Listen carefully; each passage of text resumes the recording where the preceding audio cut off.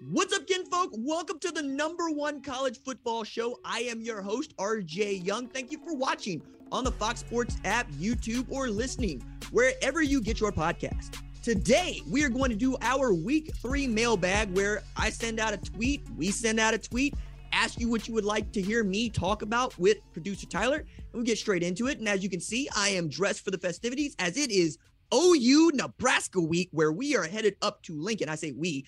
I'm headed up to Lincoln. I'm very excited about that, and I'm more excited to get to your questions. And for that, I want to bring in our lead producer Tyler Wojak. Tyler, how you doing, man?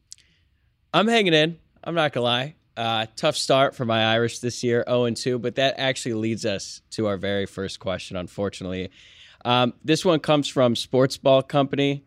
Is Ohio State's win over Notre Dame no longer a quality win? Man, that's tough, right? Because as many of you know, Marshall absolutely took Notre Dame to the woodshed, had a tailback rush for over 160 yards. Henry Colombi running the Thundering Herd for them, actually got ran out from Texas Tech to Marshall. Shout out to Charles Huff, who got the first top 10 victory for Marshall since like the last top 10 victory was like 2003, number 6 Kansas State. It's been that long ago. And remember, wasn't that long ago that Marshall was an FCS program, let alone one that is absolutely running the Sun Belt. Sun Belt's so much fun and just such a tough league this year. So we saw 3 Sun Belt teams get wins against, well, teams they probably shouldn't have beat: Georgia Southern, Nebraska, and of course, Appalachian State, Texas A&M.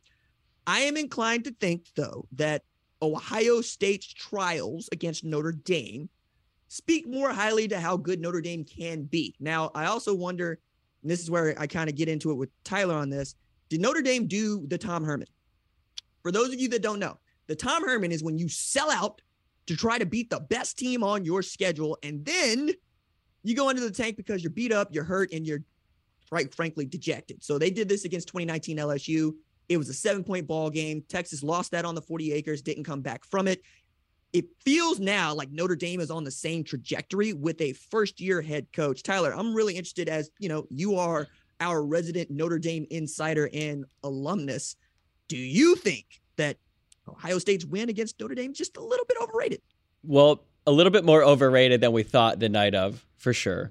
But I will say, as bad as things are for Notre Dame right now, and don't get it twisted, it's bad. It is bleak. No one has ever confused me as like a beacon of optimism, and I will shoot you straight here. It is really, really bad in South Bend right now. However, I will say it is still a quality win for Ohio State because defensively, Notre Dame is still pretty strong. I know that they lost to Marshall, but that was more due to the fact that the offense is completely inept right now.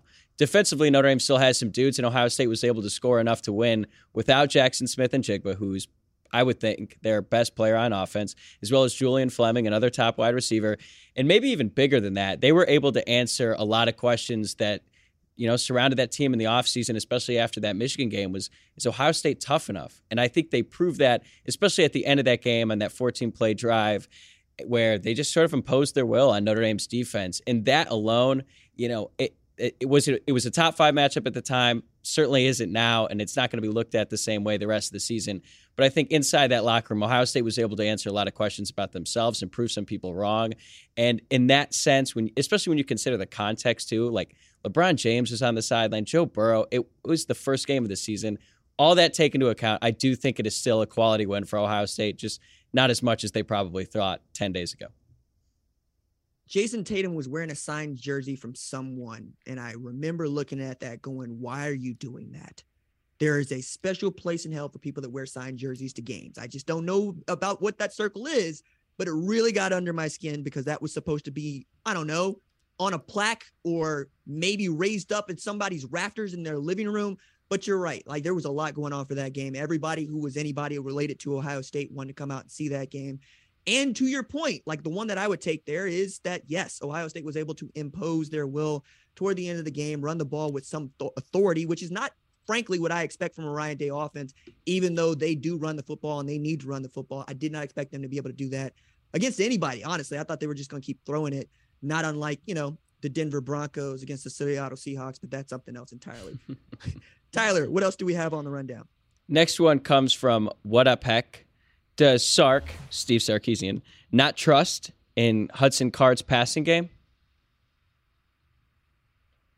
I don't think that is what's going on at all. Like, that one kind of took me out just a little bit because I was watching this game. Like, I think most people that listen to the show, watch this show, were watching that game. And you saw Quinn Ewers is absolutely spinning it. 9 of 12, 134, goes out with the shoulder injury. And then Hudson Card comes in, and there's a reason why he's the number 2 on the depth chart. It's because he's not as good as the starter. Like, that's plain. And then later in the game, he hurt his right foot, which is his plant foot, for which he's able to fire off and throw the ball down the field. Now, along with that, he's just not the same sort of deep ball thrower that Ewers is. Like, that was on display against Alabama when Xavier Worthy was absolutely going at you. Quincy McKinstry taking the top off the defense, dropped a surefire touchdown pass and completed another one. And then you have to remember that you have Bijan Robinson 8 yards deep. Like, this is the part where I really get flustered, in that I have to do these lists. Matter of fact, you could say that I rank people and things, teams professionally. That is my job. And when I left Bijan Robinson off of my top 5 Heisman candidates, mostly to make room for a guy like Will Anderson, who played a terrible game against Texas, that's because that went straight at Texas fans who were going, yo, man, we got one of the best tailbacks in the country. How come he's not on your Heisman list? Meanwhile, we got to deal with you telling me that Hudson Card, they didn't want to throw the ball with him? Of course not. You want Bijan Robinson to win this game for you. And credit to Steve Sarkisian, who kept trying to feed Bijan the rock. 21 rushes for that dude. I want to say 3 catches for 73 yards. And they certainly did better against Alabama with Bijan than they did against ULM. But I'm not inclined to put this at Hudson Card's feet at all. If anything, I'm going to put it at the foot of the person whose feet actually matter. That'd be Burt Auburn. Look, you make your field goal, which is a chip shot in the first half. You beat the number 1 team in the country. It's that simple. I don't think that it is fair to put this on Hudson Card at all. That said, they got UTSA coming to town, and we all know that I think UTSA is very, very tough. And you got a Texas Tech that knocked off a top 25 program and is undefeated to start the season 2-0.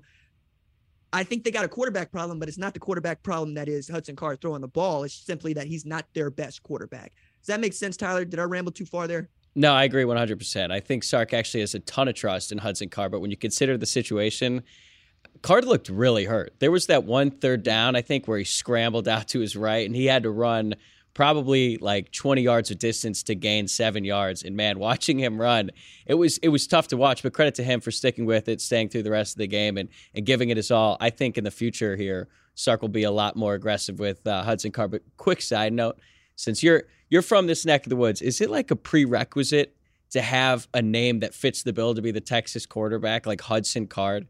I feel like when he was born, his parents named him Hudson Card because they knew this is going to be the future QB1 at Texas, much like Colt McCoy. Is that a thing? I mean, I've heard of baseball names. It seems like Texas quarterback names have a similar deal. Hey, man, I think that you're onto something. And then we had a guy named Tyrone as the starting quarterback at Texas. Okay. And then we kind of broke that up.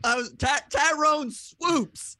Whatever, right? It's one of my favorite packages ever. The 18-wheeler package for Tyrone Swoops really wanted to be pretty doggone good. Then you had David Ash, and then you had a quarterback that it took us 2 years to learn how to say his name, right?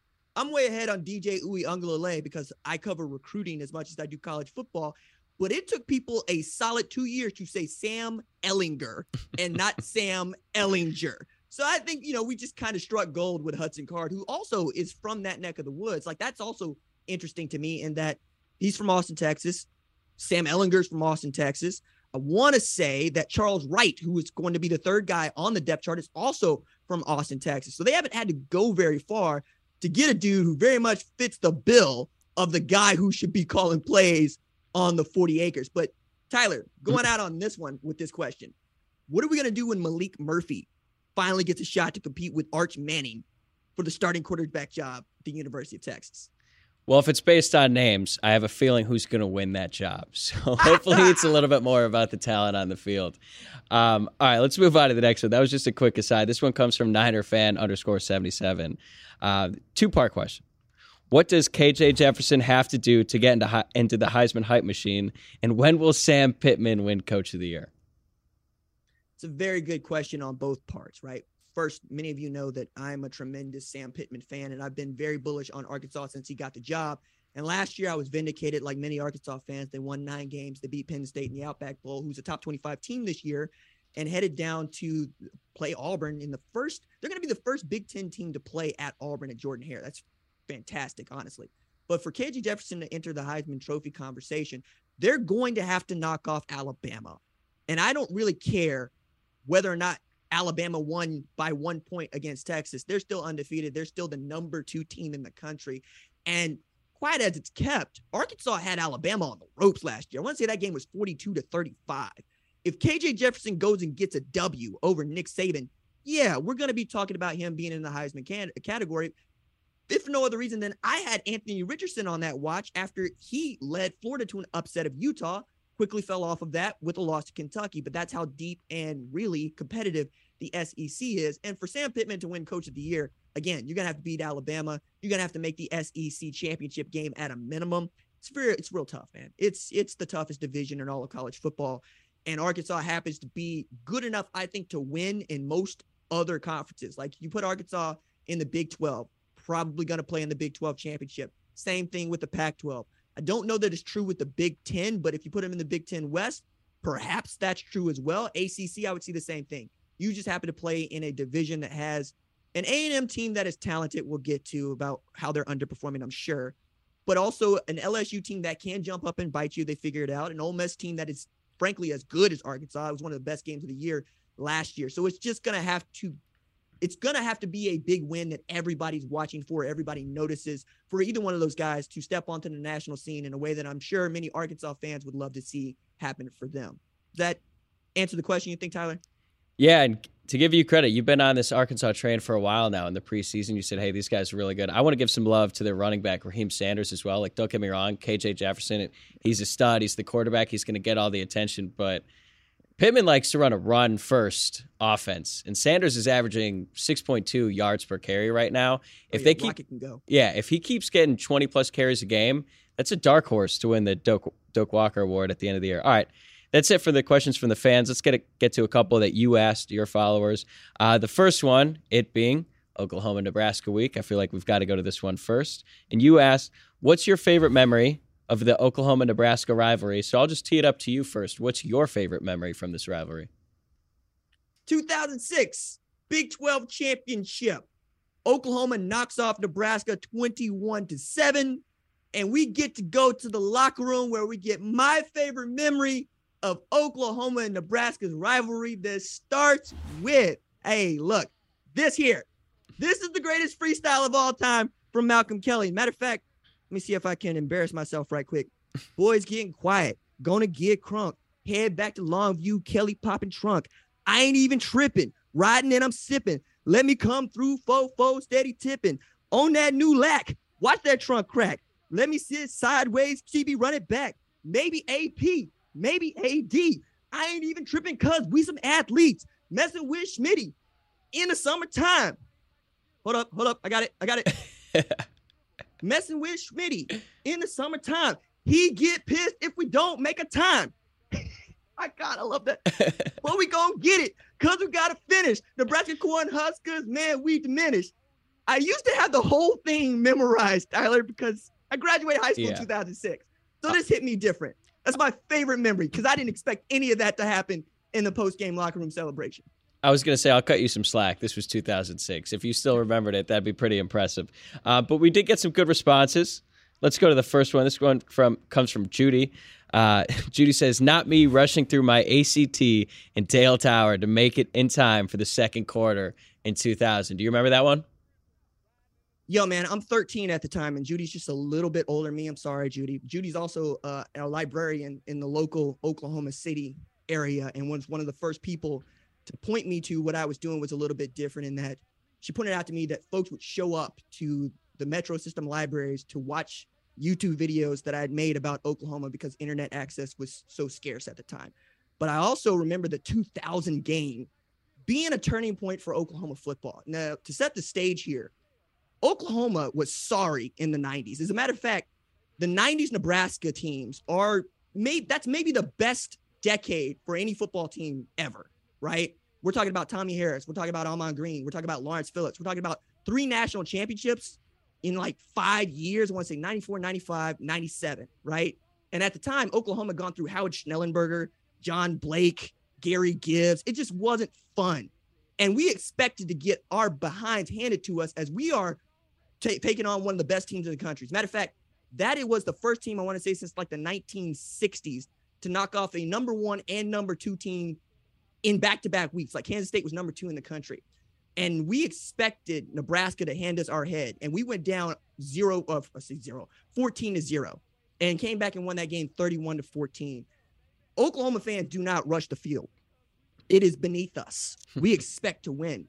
We tore down the damn goalpost for that game because it was such a cathartic experience to say, oh, we really are this good. And that was when it first felt to me like OU was a national championship team. A lot of different things to take away from that season in particular. But I got to say, Nebraska is as pivotal to many Oklahoma's fandoms, going back to the 80s, 70s, game of the century. We're in the year 51 of that anniversary.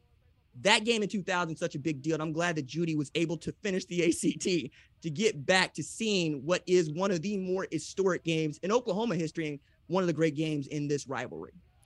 Yeah, otherwise I would have questioned Judy's commitment to the program if she was scheduling her ACT on the same day. I'm kidding, Judy. I'm kidding. All right, let's go to the next one. This one comes from Ben Osborne. This by a mile, you can see there. From when OU was my favorite team. All right, RJ, you might have to help me out here. Holloway? Am I saying that right? Holloway. All right, my favorite QB and Keith Jackson, my favorite receiver and announcer while we're at it. This play had it all. So this play that he is talking about is 1986 OU Nebraska. The game is tied at 17. There's 18 seconds left to play. And remember that Barry Switzer, Jim Donnan ran the wishbone. And they had a sophomore quarterback in Jamel Holloway. Remember, Jamel Holloway led Oklahoma to a national championship as a true freshman. The last person to do that since then has been Trevor Lawrence. Keith Jackson is 6'3", 248 pounds, and plays tight end. You do not expect that man to get the ball, but as any Oklahoma fan will tell you, this is the best athlete to ever play OU football that nobody talks about anymore. A lot of love to Adrian Peterson, a little bit more, I think, to Kyler Murray. But Keith Jackson is, for the old heads, that dude. So they decided on 3rd and 12 to just say, we're going to throw it up to Keith Jackson because he's going to go make a play. And this man ran down the sideline, pushed off, juked the man, and then had a one-handed grab to extend the drive for OU. And, of course, OU ends up having an outstanding season that year. It's an example of an OG Megatron, right? Like, we have this series at Fox that I really enjoy watching called You Kids Just Don't Know that really puts a highlight on players like this. But I am here for Ben bringing that to me because 88 was something different. Matter of fact, one more story about Keith Jackson, and I'm going to throw it back to Tyler on this because it's just I love telling these stories in particular. Keith Jackson went into Barry Switzer's office and said, Coach, you got to give me the ball. Like, I know I can help us win. And Barry Switzer, to his credit, said, you know what? You damn right. He walked Keith Jackson down to the film room where the coaches were watching film, lights are off, flipped the lights on and said, I don't care how you do it. Get this man the football. So they're getting ready to play Nebraska, and I want to say 1985. And the first play from scrimmage, Jim Donnan calls a reverse to Keith Jackson, a tight end reverse, and that man took it the distance. He rushed for 136 yards on 3 damn carries against Nebraska. That team ends up beating Penn State for the national championship in the Orange Bowl. He's a all-pro in the NFL, and I think he should be an NFL Hall of Famer, but Keith Jackson was that dude. Also, shout out to Ben Osborne, who was my first editor at Fox Sports and been so kind to me. Long live Slam Magazine. Really love that he brought that to our attention, Tyler.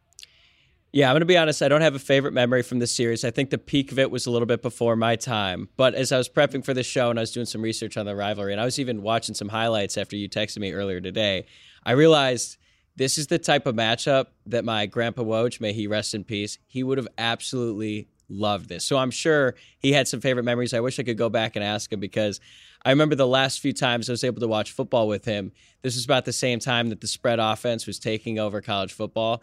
And let me tell you, he took it as a personal offense when any team ran shotgun within the red zone. I mean, he pretty much got mad every time they ran the shotgun, but he was old school football. He believed in running the ball and stopping the run. And I don't think I've seen him more upset than when a team would go they'd run the goal line fade or anything like that near the goal line. So when I see these wishbone offenses, the ground and pound style that these teams embodied for decades, I wish I could go back and ask them because I'm sure I could get some great stuff out of them. Right on, man. No, I'm excited. I love hearing that. If for no other reason than, yes, your grandpa was right, because there's something special about wishbone teams. One fact that he probably would raise up is one that I had to be coached on. Did you know that there used to be a tremendous crown on these turf fields where these dudes were turf, like your knees would go out, ACLs were getting blown because it's basically you're running on cement. Yeah. But they had like a crown that was like 45 degrees going downhill so that you could better run the wishbone. That's how committed some of these teams used to be to it. That's so funny. I bet the players were like, hey, why don't we go outside and practice in the parking lot or play in the parking lot because it might be a little bit softer surface over there. All right, so our next one comes from you again. You tweeted, who needs their Texas quarterback to come back more? The Longhorns and Quinn Ewers or the Dallas Cowboys with Dak Prescott? What are your thoughts? So I thought about this because I'm a Dallas Cowboys fan, and I don't really say it too much because there's nothing – I don't get to gloat. All anybody gets to say is, RJ, I had much respect for you. Why do you do this to yourself? And I don't know is the answer. Been a Dallas Cowboys fan since I was 7 years old. And then the first doggone game of the year, we lose this man that we have paid so much money to. I am paid. Jerry Jones paid so much money to, who also happens to be, I think, one of the better quarterbacks in the NFL. And what do we have next on the depth chart? I had to go look and see. Cooper Rush is still collecting a check to be a Cowboys quarterback. And then I thought about it, man, I just watched Quinn Ewers get knocked out of the game against Alabama, a la Colt McCoy 2009. Having fun at my own expense, quite honestly, going, who needs their quarterback more? I think the answer is quite obvious. Texas, because they got a shorter amount of games, and you really want that dude for Oklahoma, because I expect the Red River rivalry to be a game that basically is a de facto play-in for the Big 12 championship this year. But also, we ain't never been no good at Dallas in the 2000s, in the aughts, Tyler. And it's starting to bug me, starting to get under my skin, starting to just a little bit get into my brain. What do you think? Who needs their quarterback more? Well, personally, I would say Quinn, but I want to get to our first response here. This one comes from @KilliCamBrazy. I think he has sort of the same mindset as you. He says, Quinn, and it's not even close. Dallas is screwed regardless. I mean, hey, man, like, I wish he was wrong, but what do the kids say? Them facts, though. Them is facts. They facts, though. All right, let's go to the next one. This one comes from Will Humphrey, which, again, kind of going off what you said earlier. Cooper Rush is Dallas's backup, unless they can go get Jimmy G. I think the rest doesn't need to be said. He's saying that Dallas needs it because Cooper Rush is the alternative. Hey, man, maybe Zeke can throw a football or CD because he damn sure couldn't catch one. Look, I'm getting flustered. That's what's happening. I'm getting flustered because I really want Dallas to be good because my dad is a Seahawks fan. And even he came out on top this weekend and had no business coming out on. So it's real rough at the Young household right now, right? My daddy's got Super Bowls to talk about in my lifetime. I got the last time we won a Super Bowl, Deion Sanders was still playing football. That man is the head coach at an FCS program in Jackson, Mississippi now. It's getting kind of rowdy over here, Tyler. Look, I would feel sympathetic to you, but my NFL team is the Browns. So, like, I don't even have to go into all the issues they've had over the past, century. But that's it for the questions that you asked the fans. And now I'm going to pose a couple questions to you here as we close out this show. This one, Texas A&M. All right, they're staring down another 8-4 season. Maybe worse. I don't want to get too far ahead of myself, but let's not say it's not possible. So they're staring down another 8-4 season. If the Aggies lose to Miami this weekend, is Jimbo Fisher officially on the hot seat? I mean, it strikes me that Jimbo Fisher's been able to hold on to his job in the way that he's been able to hold on to it. Not to say that Jimbo Fisher's not a qualified head coach. I mean, he's won a national championship. But the way in which they have lost games has been really head-scratching for me. Mostly because Jimbo has said we need to be able to run the football, and they can't run the football. Like, that's stark to me because Devon Achane ought to be able to go for 7 yards a pop. Aeneas Smith ought to be 7 yards per touch. Haynes King ought to be able to play pitch and catch, and they were not able to do that against Appalachian State, right? That's just a bad look. Now you are in we got to win this game if for no other reason than to keep our own self-respect, but to give us an opportunity to just kind of maybe made the college football playoff when we get our act together before the SEC conference schedule begins. But I'm also kind of frustrated, I think, with myself because I look at this roster and I look at Jimbo Fisher and I see an outstanding football team on paper, but I'm also the guy that saw an outstanding football team on paper for Texas. One of those seems to be coming through and the other one does not. I think that we're in a win or go home situation for them, but you didn't expect that from Miami. If anything, I expected Miami to be the program that had everything to prove in this game, but more now, this is going to be a referendum on Jimbo Fisher as a head coach at A&M, and money's not a big deal to A&M. And I'm not even talking about NIL or even what they spend in as far as the folks that go to Kyle Field. I'm talking about the alumni base. Like, the Aggie Network is for real. Like, we make jokes, but if they want to buy him out, they will buy him out. And for whatever reason, Jimbo Fisher has done a really great job of ingratiating himself at A&M. And I don't think that that's an easy task. I think that's a really difficult and needy fan base. And he's been able to do that mostly by coming through at times when they don't expect him to. Last year, getting that win against Alabama was one in which we did not expect him to come through. Making the Orange Bowl the year prior was a year in which we didn't expect A&M to do much. They're still able to pull something out of this year, but they're a far cry from being one of the 4 best teams in college football like I thought they were going to be to start the season. Yeah, I really can't believe they're in this situation. But at the same time, you think about it, you're like, well, this is kind of just how it's been as long as Jimbo Fisher has been the head coach. And it just makes you wonder. I know that Jimbo's been under fire a lot recently. A lot of people criticizing the offense that he runs now. It's not really a modern offense. Is it the offense or is it just the quarterback? Like, when he was at Florida State, he had Jameis Winston, who's one of the best college quarterbacks I've ever seen. And they haven't really been able to get that position right in recent years. And you're looking at a Miami team this weekend who's better than App State. It's another home game.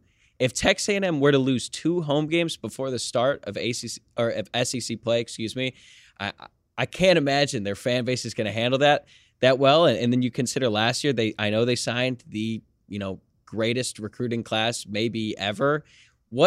How much time are fans willing to give Jimbo at this point? Is it okay? Well, we're going to just kind of give this year a wash because next year's the year. I don't think their fans think that way. RJ, maybe you have some better insight on how the fans feel here, but if they lose again, I can't imagine that Jimbo's going to be in a very comfortable position there in College Station.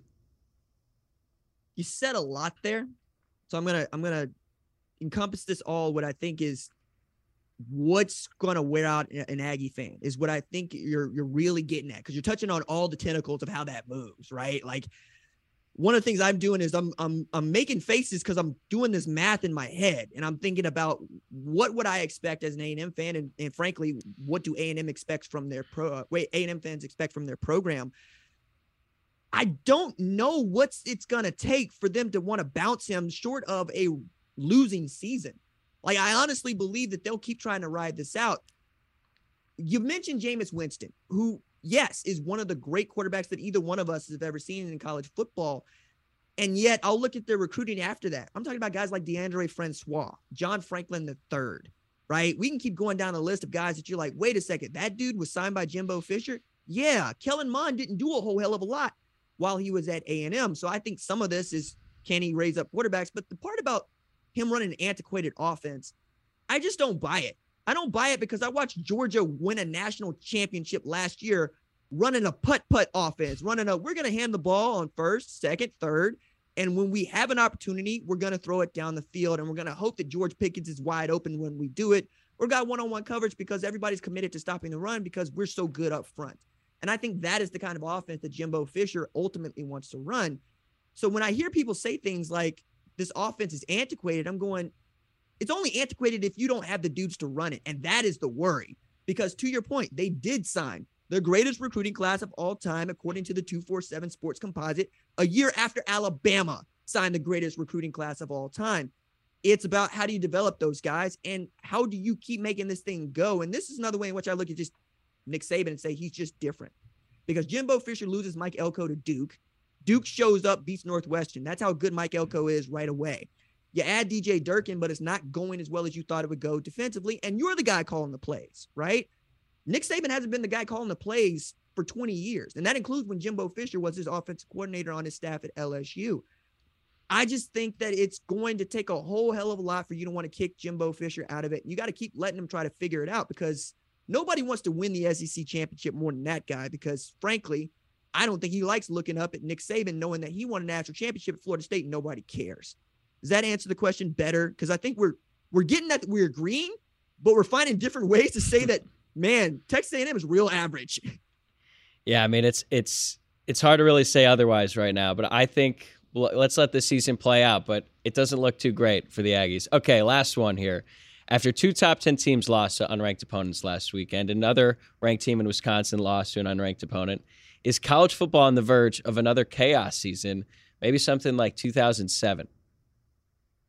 I'm going to be short here because producer Tyler's been way out in front on this one, in that he was the first person to put this up in meetings that we've had in trying to figure out what we want to do and how we want to do it for the show. But I thought this last year, and it turned out I was wrong. Like many people are wrong, because it feels so chaotic during the non-conference schedule, in that you see upsets where you don't expect to see upsets, and that's what makes the sport go. It's why I love it so much. It's because Appalachian State will jump up and bite you at Kyle Field when you are the number 6 team in the country. Marshall will jump up and bite you when you are number 8 team in the country in your home opening debut as the head coach of Notre Dame football, Marcus Freeman. That is why I love the sport.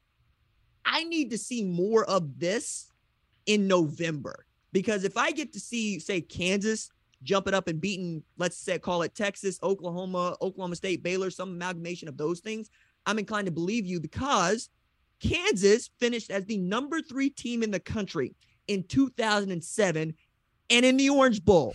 That is the only way in which I'm willing to say we are looking at another 2007, because at the top of all of that, Kansas was not just good, they were damn good. So I'll answer the question in this way, Tyler. Do you think that Kansas is going to be damn good in 2022? I wouldn't say damn good. They haven't been damn good since the Mangino days. But, hey, they're impressive. I agree on the November sentiment. Now, if Alabama had lost this past weekend, and they came pretty close to, I'd start to buy in a little bit more to this chaos. But to be honest, the 2 teams that did lose to an unranked opponent, like if you were looking at the top 10, which team is most likely to be upset, I would say Notre Dame and Texas A&M probably made the most sense given the questions that they had coming into the season.